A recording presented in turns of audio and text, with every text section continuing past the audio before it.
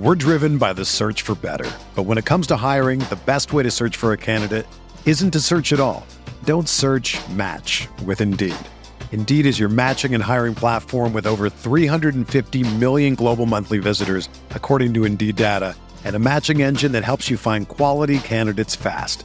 Ditch the busy work. Use Indeed for scheduling, screening, and messaging so you can connect with candidates faster.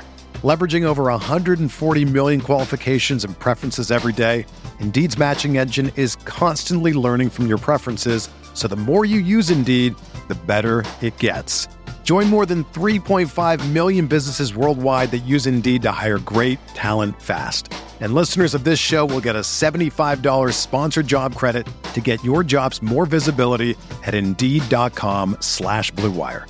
Just go to Indeed.com/Blue Wire right now and support our show by saying that you heard about Indeed on this podcast. That's Indeed.com/Blue Wire.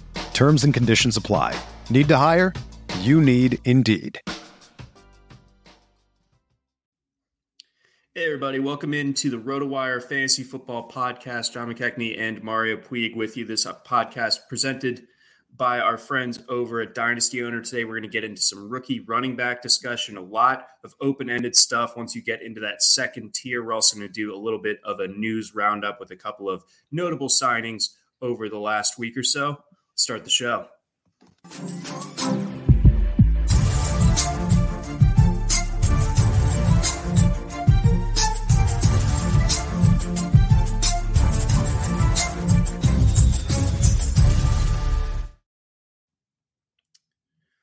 Welcome into the RotoWire Fantasy Football Podcast. I believe my co-host has dropped off briefly, but Mario.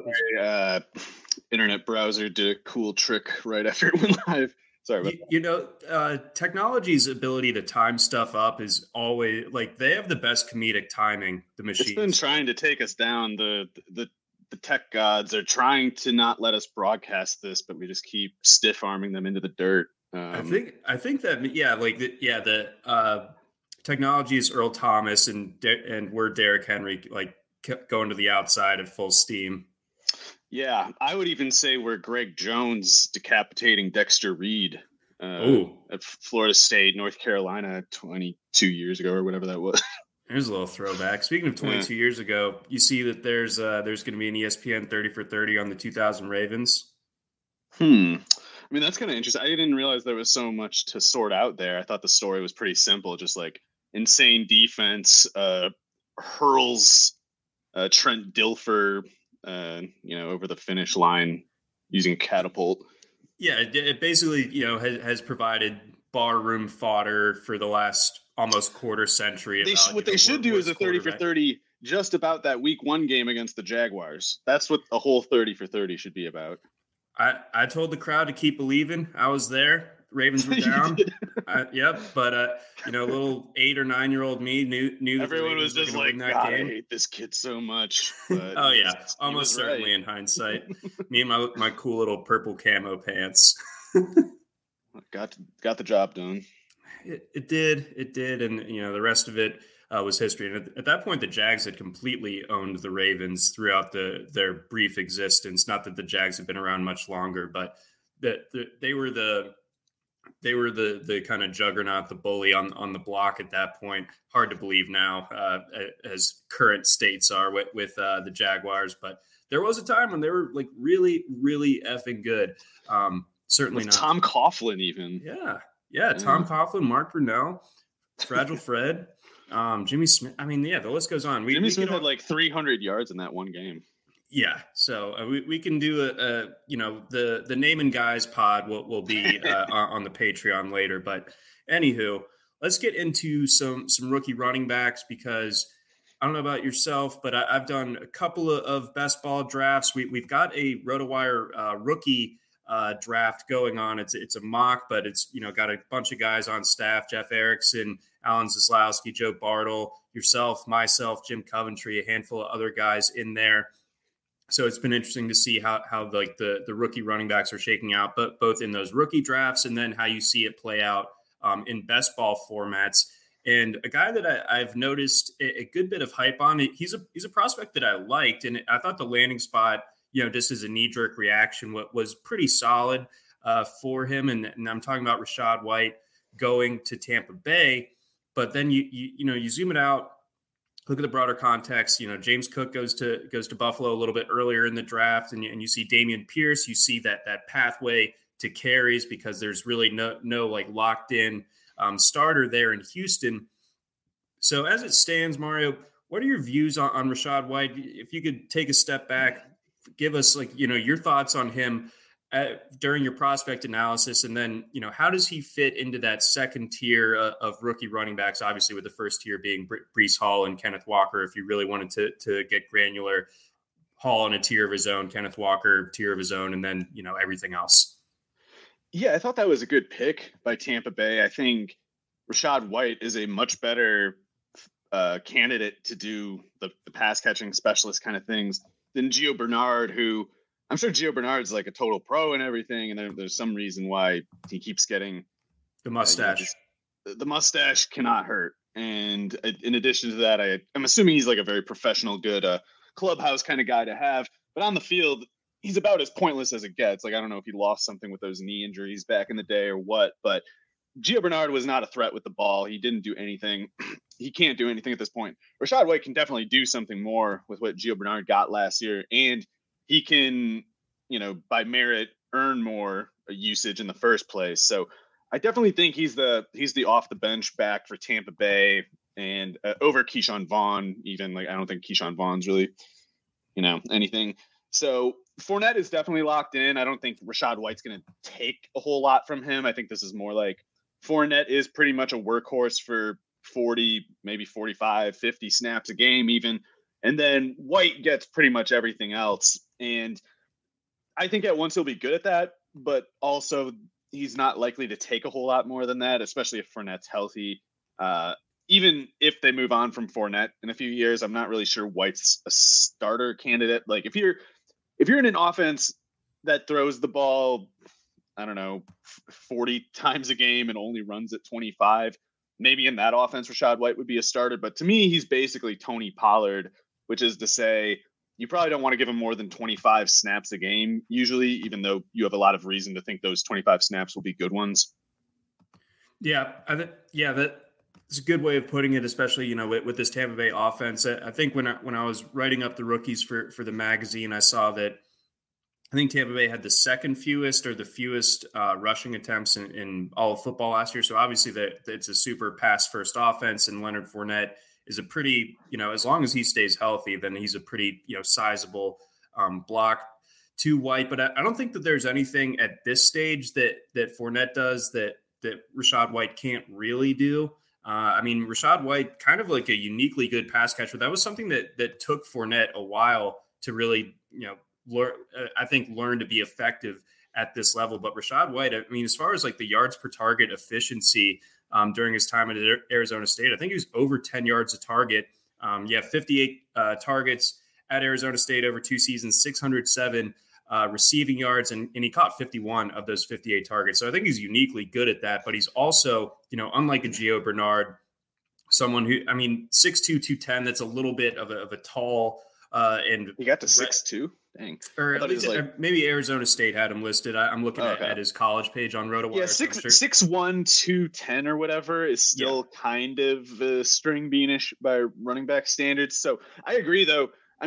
One thing about White, too, is I guess I don't know for sure if he did this at Arizona State, but I do think he would be a candidate to line up as even like a slot receiver kind of thing, whereas Gio Bernard is only a shovel pass guy. So I think White could be, threatening in a good number of ways. And like you said, his Arizona State production is really good, including as a runner. Like he had, 2 years ago? He only had like 8 carries a game and he'd go like 10 yards a pop. And then they gave him about like 16 a game last year. And it dropped to 5.5 or something, but he had a ton of touchdowns. So that pretty much explains it to me. When you have like 15 touchdowns and 200 carries, the defense is not tackling you that much. It's the end zone tackling you a lot of the time. So I think I rate Rachaad White better than I did Tony Pollard as a prospect. It's just that, like, I compared to him in that, like, I think he'll give you good, like clearly good production up to something like 400 snaps. And I do worry about his ability to take on volume beyond that. But if his body holds up and if he doesn't get gassed, playing, then his skills, I definitely think, play pretty much all the time. I do too. So like, I find myself being pretty interested in him. Like I'm not going to tease myself into thinking that, he's going to take over for Leonard Fournette barring an injury or that this offense changes in any meaningful way where all of a sudden there's, 15 extra carries per game to play around with and get distributed to Rachaad White. But I do think that he's an improvement over what they had behind Fournette a year ago. And I think that in and of itself is pretty interesting. And when you can get him at his ADP looks like around pick 134. So like right in like the Darrell Henderson, James Robinson tier among running backs. And mind you, and this is drawing from NFC data dating back to the week of the draft. So this is pretty fresh. We have a decent sample there over the last 3 weeks or so to play around with. So you see Rachaad White checking in at that spot. And then you see James Cook, his ADP sticks at 100. Yeah, I think, like, I get it, why people are chasing Cook. I understand, especially if you haven't been following football that long and you're showing up and getting into fantasy football just in the last couple of years where there's this swell of content and, just philosophies being expressed in fantasy media that weren't a long time ago. I understand why, if all you think is important is draft capital and catching a lot of passes and this or those things along those lines, you would look at Cook and say like, oh yeah, he's going to be a star because I know second round draft capital means you got to. We've established that if you spend a second round pick on a running back, you're a stupid team always, right? But the one way it's allowed is if it's a workhorse that you're pinning to it. So we know they're going to work James Cook on that basis, right? Well, no. And if you followed football longer, you would know why that's not going to happen. And it makes sense to chase, I guess, if you think, especially relative to White, if you for some reason think the Bills' offense is definitely better than the Buccaneers, but especially this year, I don't think that's true. I mean, the Bills and the Buccaneers are the two best offenses, probably, I would say, right now. So especially for this year, Rachaad White is clearly preferable to James Cook, I think. And pertinently, Rachaad White is in an offense that actually throws the ball to running backs. It doesn't matter what the Bills want to do. They can't throw the ball to running backs if they want to use Josh Allen as a runner the way they have. You have to make a different formation for the logistics of that to make any sense. So maybe Josh Allen stops running so much and James Cook gets a bunch of catches, but that's the only way it's happening. And with Rachaad White's case, it's just kind of clearly evident how it could just organically come about without any sort of, paradigm shifts. So with that in mind, how much do you envision the Buffalo offense changing, now that Dable isn't there? Yeah, I don't know. They'd be foolish to change much. I mean, I think Dable did a really great job conceiving just a whole philosophy of just a structure that suits everything about Josh Allen and maximizes all of his strengths, minimizes all of his weaknesses. If they deviate from that at all, I think they're begging for a disaster, really. Not that they become a bad team or anything, but it's like they've established a very particularly high standard, and I don't know why they would mess with it. So if they want to have Allen run less, then the result of that would be defenses defend the run less and put more towards stopping the pass, and I don't think that would turn out that well for him. So they could try to change a bunch of looks that would have normally set up Allen to make the defense, pay for not putting a spy in the middle of the field to watch him as a runner. If they make it so that it's setting up the running back for a screen pass or shovel pass or whatever instead, it might not work as well as Josh Allen running the ball would, and B, they might actually put Allen in more difficult positions on the other snaps because the defense is going to have to adjust to that. So I don't know why they would mess with it. I guess I could imagine it as like, designing a couple screen passes a game for James Cook. But if they do that, defenses will quickly catch on that they don't run real playbook plays with him, and they'll just know to watch for his gadget plays. And him being on the field will always tip off that that's their intention. So when you look at that kind of logistical obstacle, and then when you look at how James Cook was always splitting the backfield, not just with Zamir White, who is a 4th round pick, that I don't even think was a very notable 4th-round pick, talent-wise. It's those other. There were like 3 underclassmen running backs that he was splitting carries with even 2 years ago. So right, and it took him until his senior year to have more than, I think, 50 carries in a season.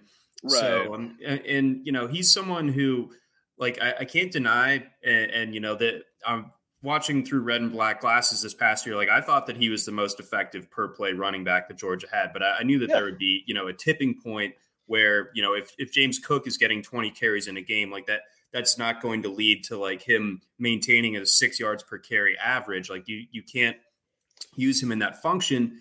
And frankly, like, I don't think that his play strength is all that good. Like, I don't think that he breaks tackles. He is. So like that, he probably bulked up to get to 199, I would think so. So with that in mind, like if he's having trouble breaking tackles at the college level, albeit against SEC competition, like I have concerns about him just being someone that immediately goes down upon contact once he gets to the NFL level. So I'm looking at Pro Football Focus right now. His yards after contact, he had 442 of them that ranked outside the top 100. He did average 3.9 yards after contact per attempt, which ranked pretty well. But that'll be propelled by like 2 plays though on his low that's rushing what I'm volume. thinking. Yeah. Right, like his big run against Alabama in the national title game, like someone might have grazed him in the backfield, and he's going 64 yards down the field. That can goose your average on that type of thing. So I think James Cook is basically, for whatever good or bad it means to you, I think he's basically Justin Jackson. Dang. Okay. In the NFL, they were very different in college, but it's sure. Like if James Cook had whatever coaches needed to see to put him on the field more, that would be Justin Jackson basically. I think that's a good comparison in the sense that there was a time, like you said, people jumping in here, but 2 years ago there was like appeal and intrigue when it came to Justin Jackson. Like if you were an Austin Eckler skeptic, then Justin Jackson was probably your guy.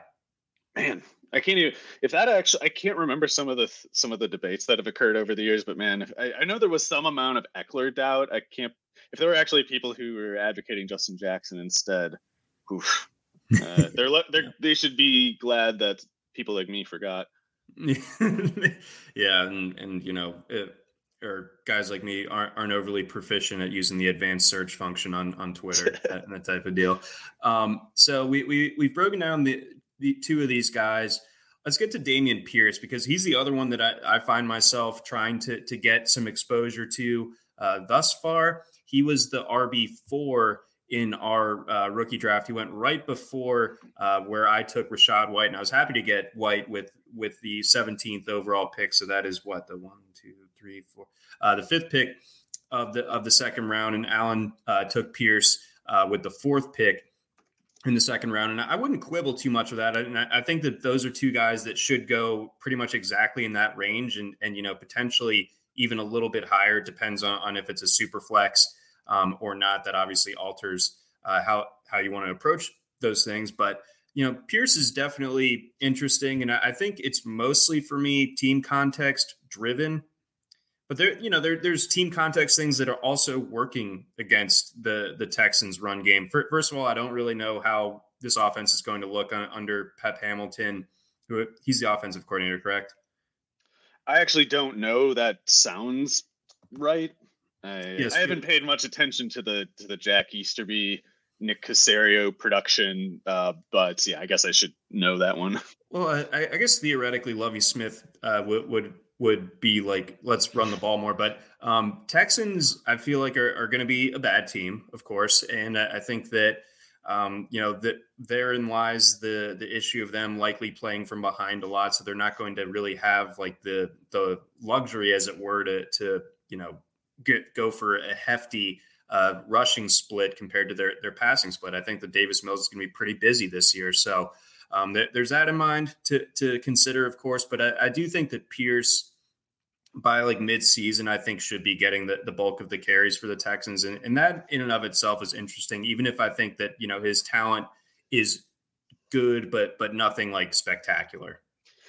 Yeah, Pierce is interesting. I don't know if I quite agree with some of the swings people are making. I think there's some reaching going on with him quite a bit. I understand why. I know why a person might knowingly reach at that point. Like especially if you went, really wide receiver and tight end heavy earlier, and you're there in the seventh or eighth round, you probably don't gain that much by taking a sixth receiver or whatever at that point. So you might kind of be cornered into just saying, oh, I'll just take some running back that I think could maybe play 3 downs for some team. And Pierce does meet that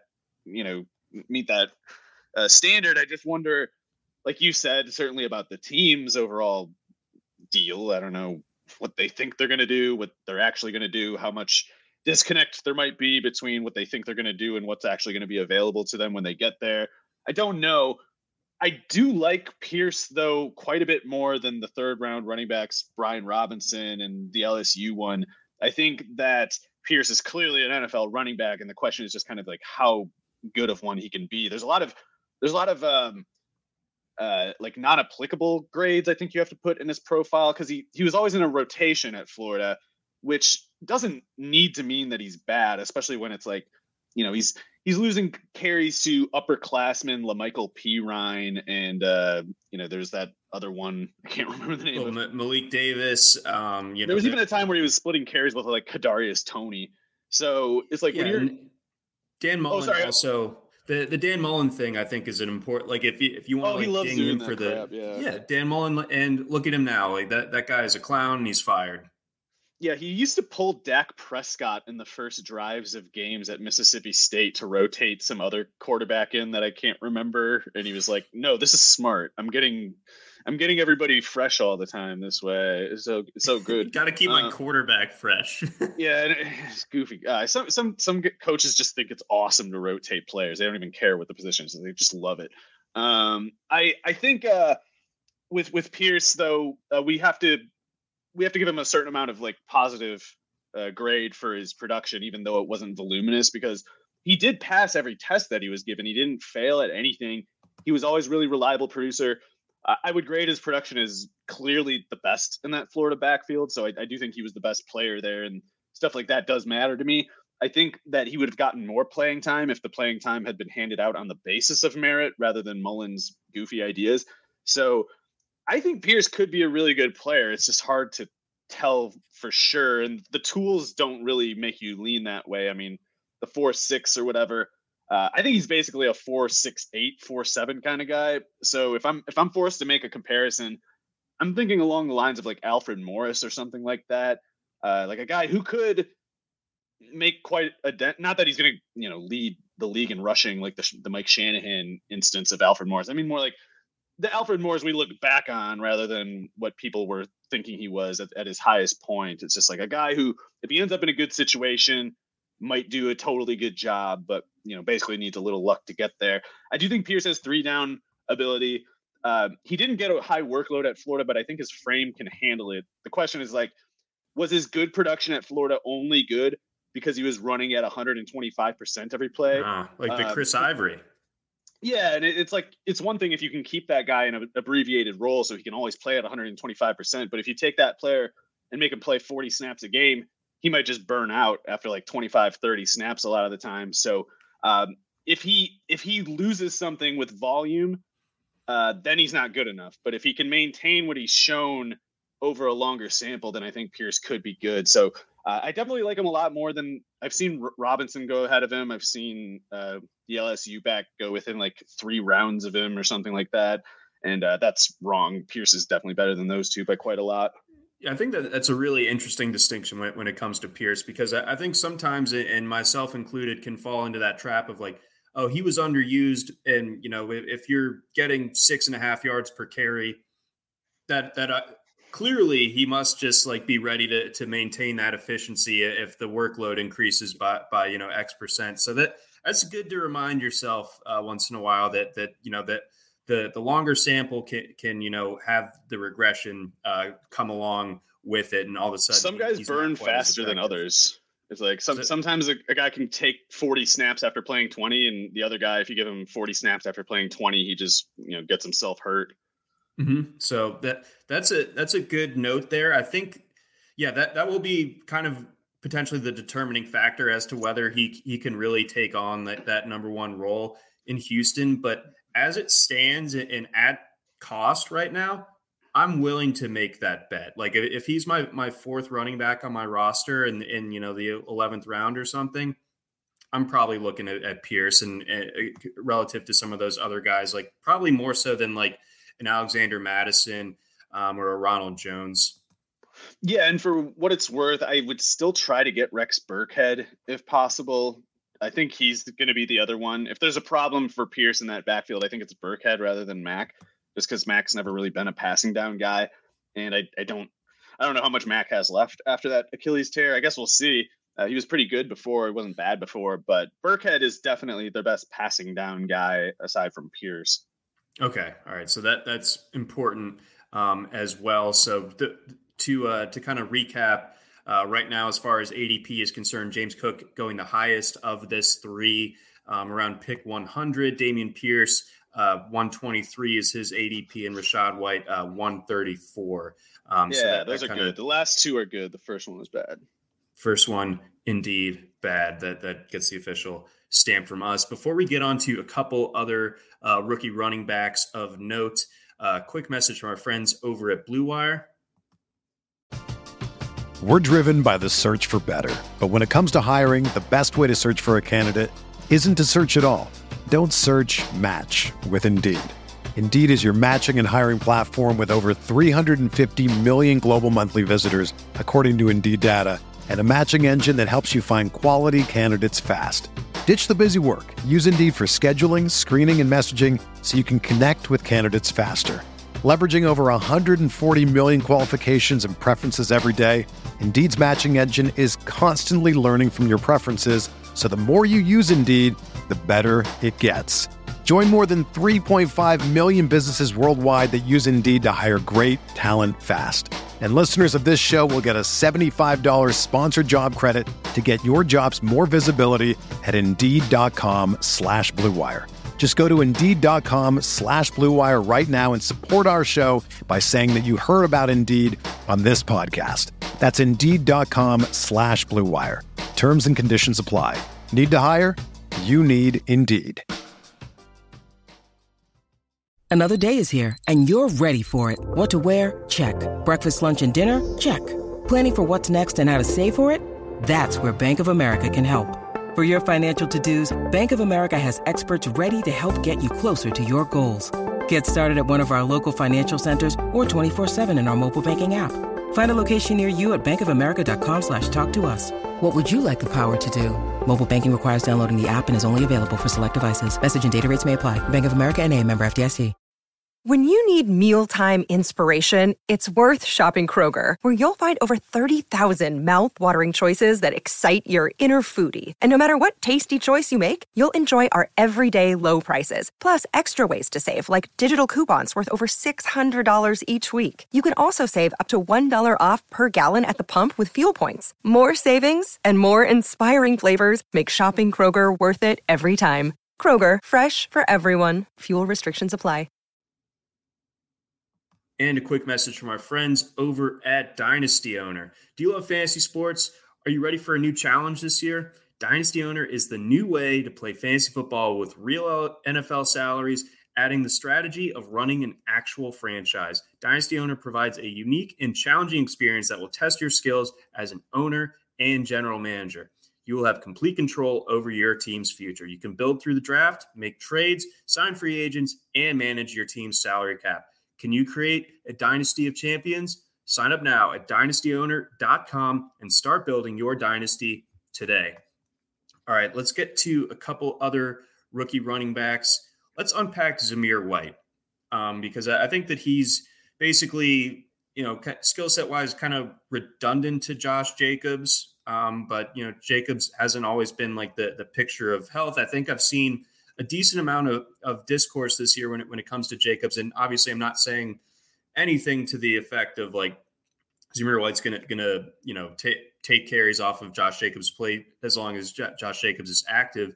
But I think that there's been I'm interested to see where you land on this, where there's a contention that the Raiders are really going to go like heavy Josh Jacobs because they didn't pick up his 5th-year option. This is his walk year. They're just going to kind of ride him until the tires come off. Yeah, it could be that. I don't really know how to guess what the Raiders are doing or what they think they're doing.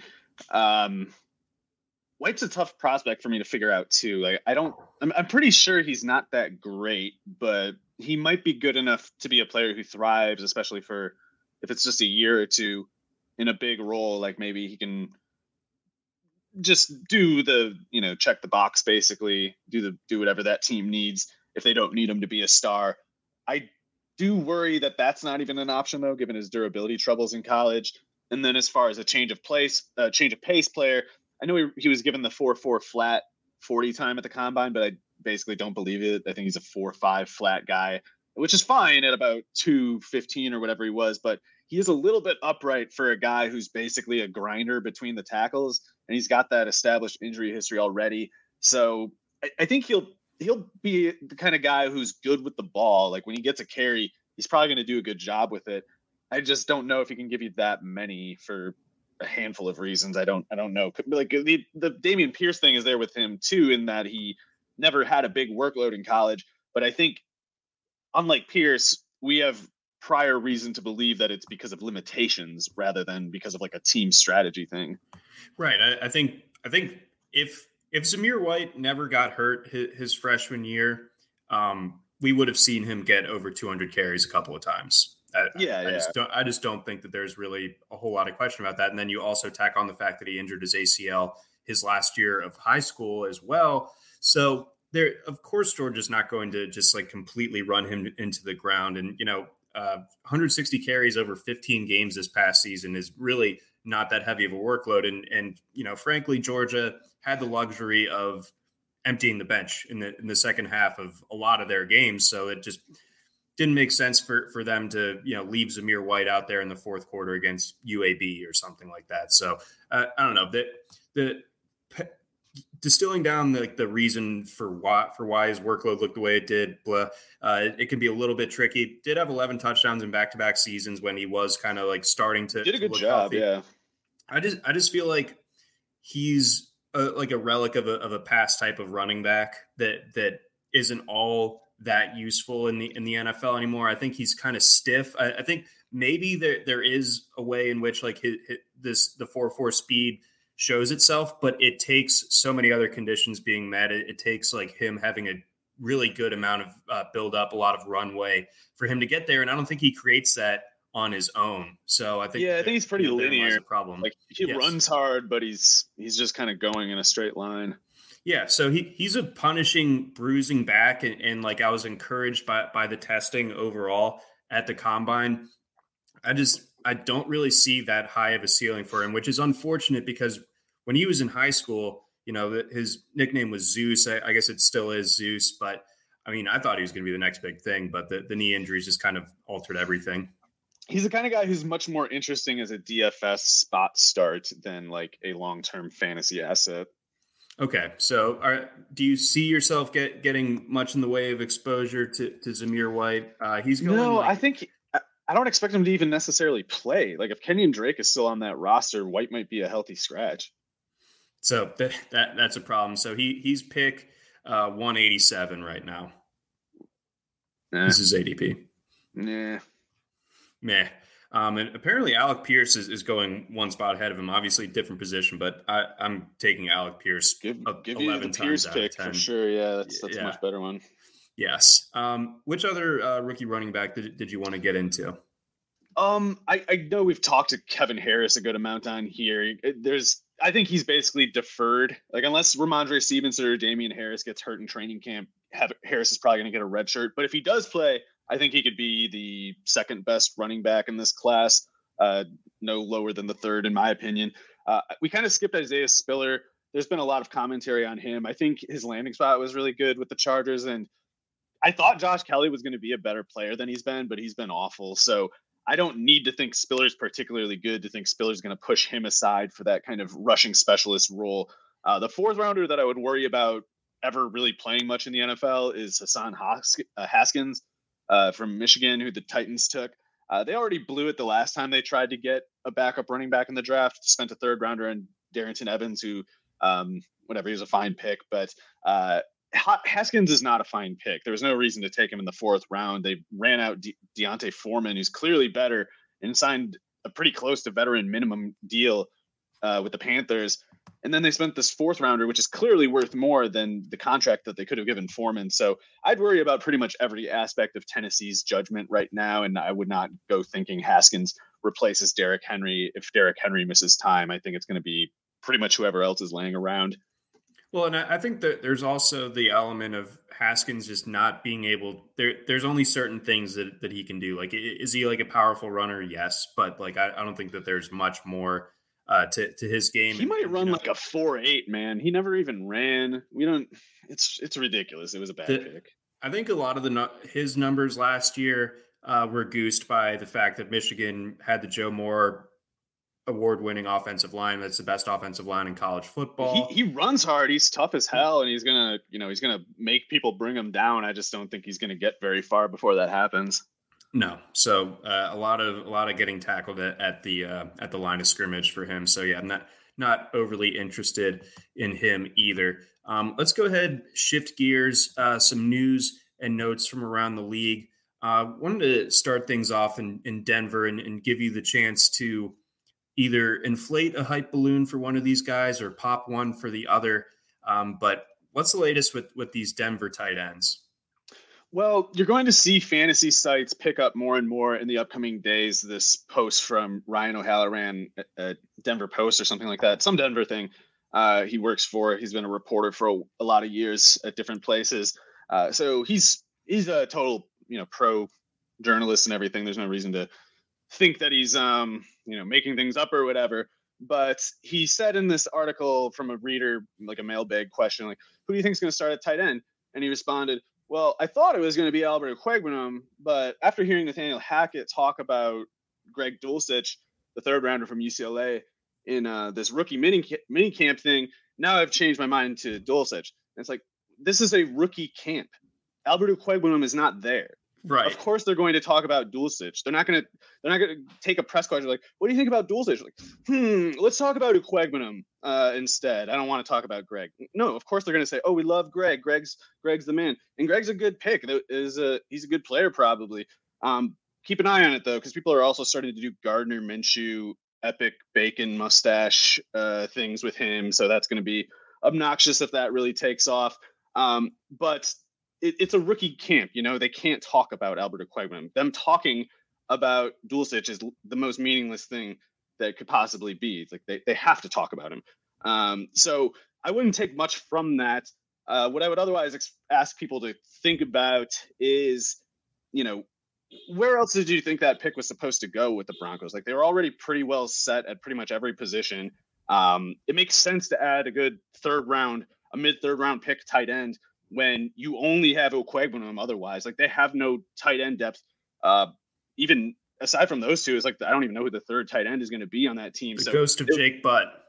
Yeah, it's like they would have had some nobody playing as like a 400 snap role if they didn't take Dulcich. So that's the pick. That's what I think he's going to do. And the thing you hear Hackett say about Dulcich especially is like, oh, he's a vertical threat.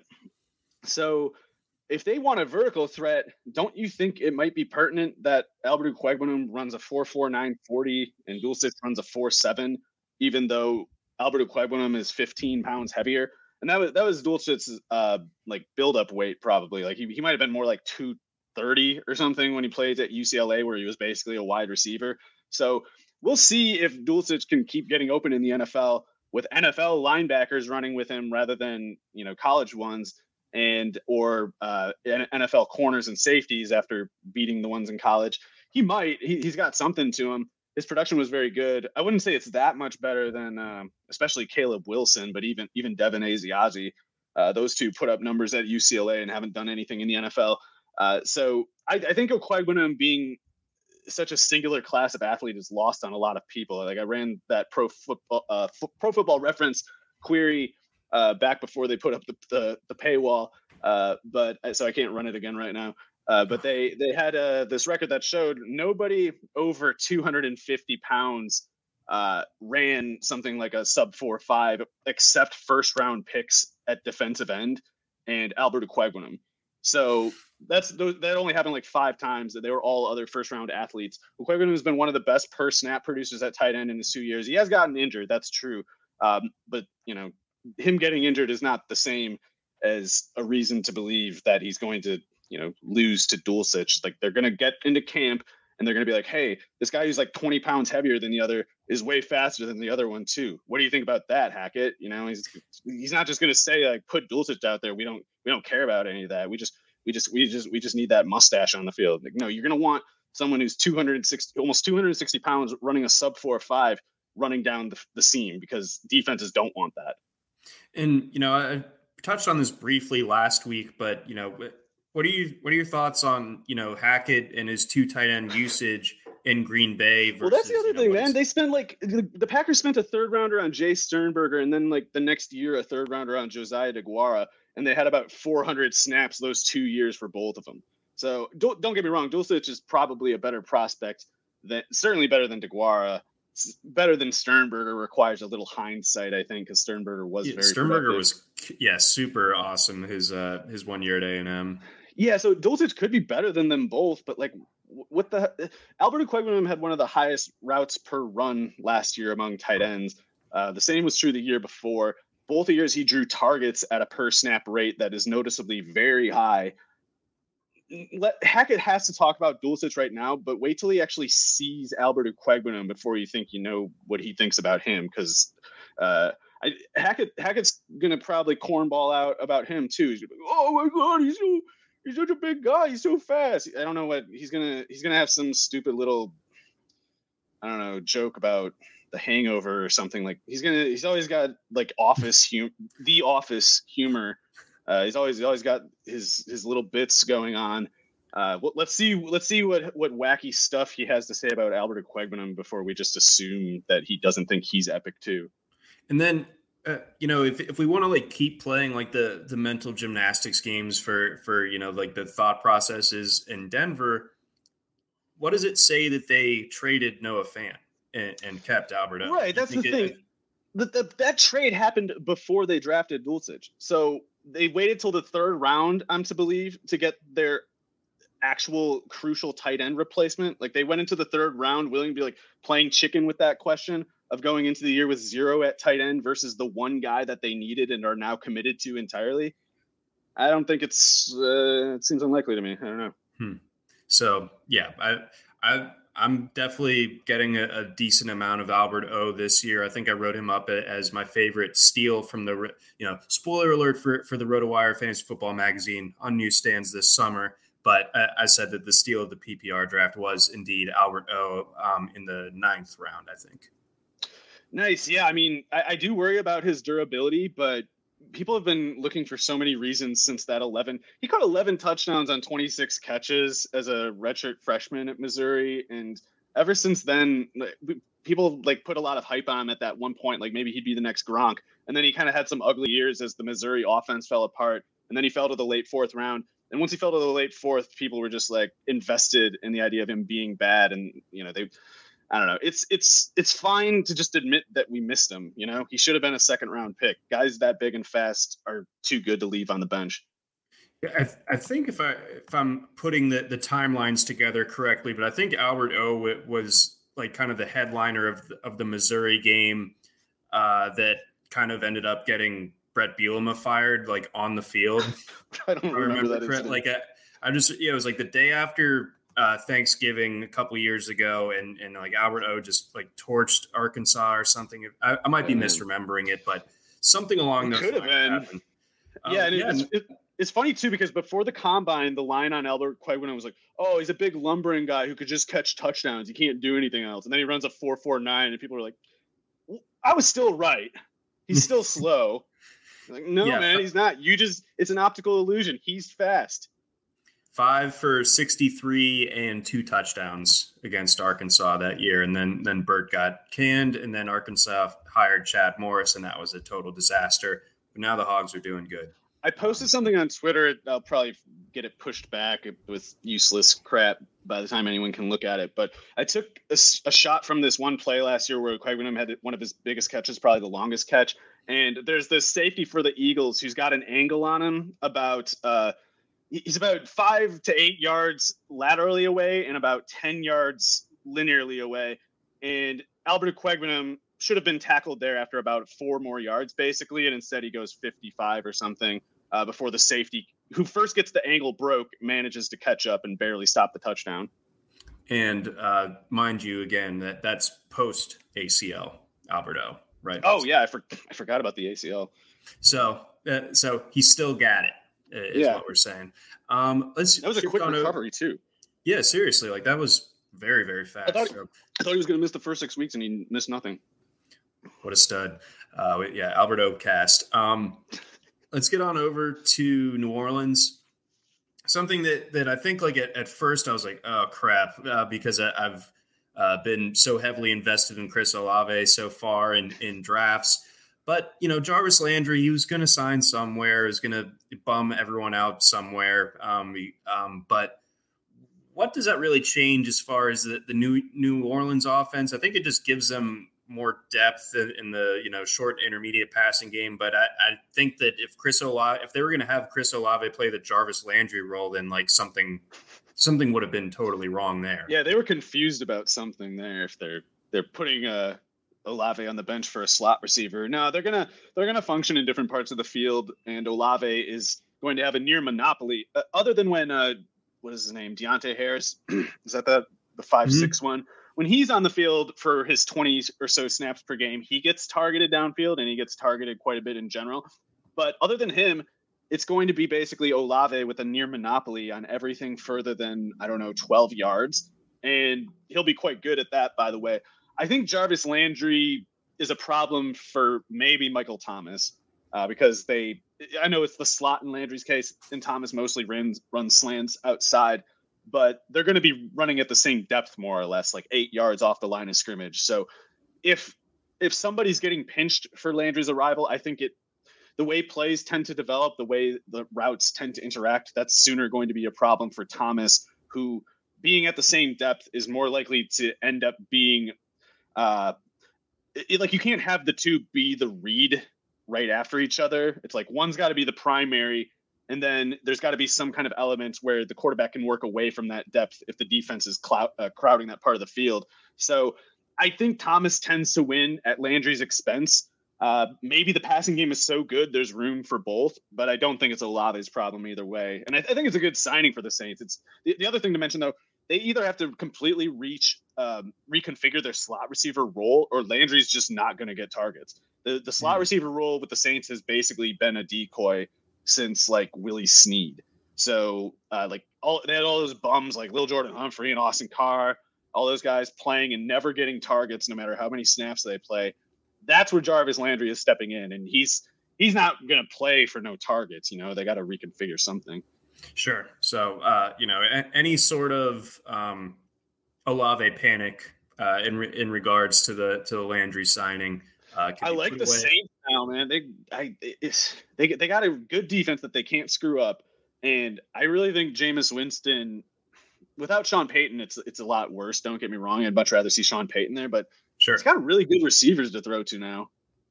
If Michael Thomas is even like 80% of what he was a couple of years ago, all of a sudden this offense that was kind of unwatchable last year at times suddenly becomes pretty interesting. Let's round things out. There was one notable signing earlier Wednesday on the defensive side, so not so much a fantasy discussion here, but really shrewd move by the Eagles to pick up James Bradbury, give someone on the opposite side of Darius Slay. And I think I saw a tweet where they're paying him less than the Giants are this year. Yeah, that's how you got to do it. Get your divisional rivals to pay you to have one of their former best players on your team at a position of desperate need, mind you. The Eagles they still have a bad corner depth element. Like Darius Slay, James Bradbury is pretty nasty. This is starting 2 boundary corners. I even think Avonte Maddox might be a pretty good slot specialist, but they might need to reconsider him too, because when the Buccaneers kept putting Evans in the slot and they just had nothing to do there. A big guy he can't cover, so they still have to figure out their depth at corner. But Bradbury, Slay at outside, that can lock down a lot of offenses, and there's a nasty pass rush waiting to happen in that defense too. Getting Jordan Davis next to Fletcher Cox, and they got Josh Sweat outside. This defense could be pretty nasty. I definitely think the Eagles are good. Along with the Colts in the AFC, I think the Eagles are very interesting Super Bowl bets just because a combination of like low competition, especially in the Colts case, of course, but the Eagles is like, they got a strong defense in a division full of phonies who always, blow it every year. And then they got AJ Brown catching play action passes on the other side. That's tough. That's a team you don't want to see late in the year. No. So Eagles definitely trending up. I do kind of, that's a good way to put it, where they have similar paths in front of them and similar like positive ingredients when it comes to Indianapolis and Philly. So Philly had one major hole to fill there post draft, and they got it. And maybe if one of the top elite corners, a Sauce Gardner or Derek Stingley, if they were available when the Eagles were picking, maybe that would have made some more sense over Jordan Davis, but obviously they weren't. Davis is going to be a monster. Him and Cox are going to. And they have Hargreaves. They got Nakobe Dean in the late 3rd round, and he's already like practicing. So the Eagles are pretty loaded aside from corner. So if that one problem doesn't get them, and again, their starting 2 are very strong. It's like 3 through 4 that you wonder about, and that's I guess maybe a small problem to have. They just can't have the Marcus Peters, Marlon Humphrey incidents of a year ago, and this should be all exactly. Right. Yeah. All right, that's going to wrap it up for us here at the RotoWire Fantasy Football Podcast. Again, brought to you by our friends over at Dynasty Owner. For Mario Puig, I'm John McKechnie. Thanks for listening. Try RotoWire today, free for 10 days. Get our premium tools, rankings, analysis, and breaking news alerts. No credit card required. Go to rotowire.com/try. Everyone is talking about magnesium. It's all you hear about. But why? What do we know about magnesium? Well, magnesium is the #1 mineral that 75% of Americans are deficient in.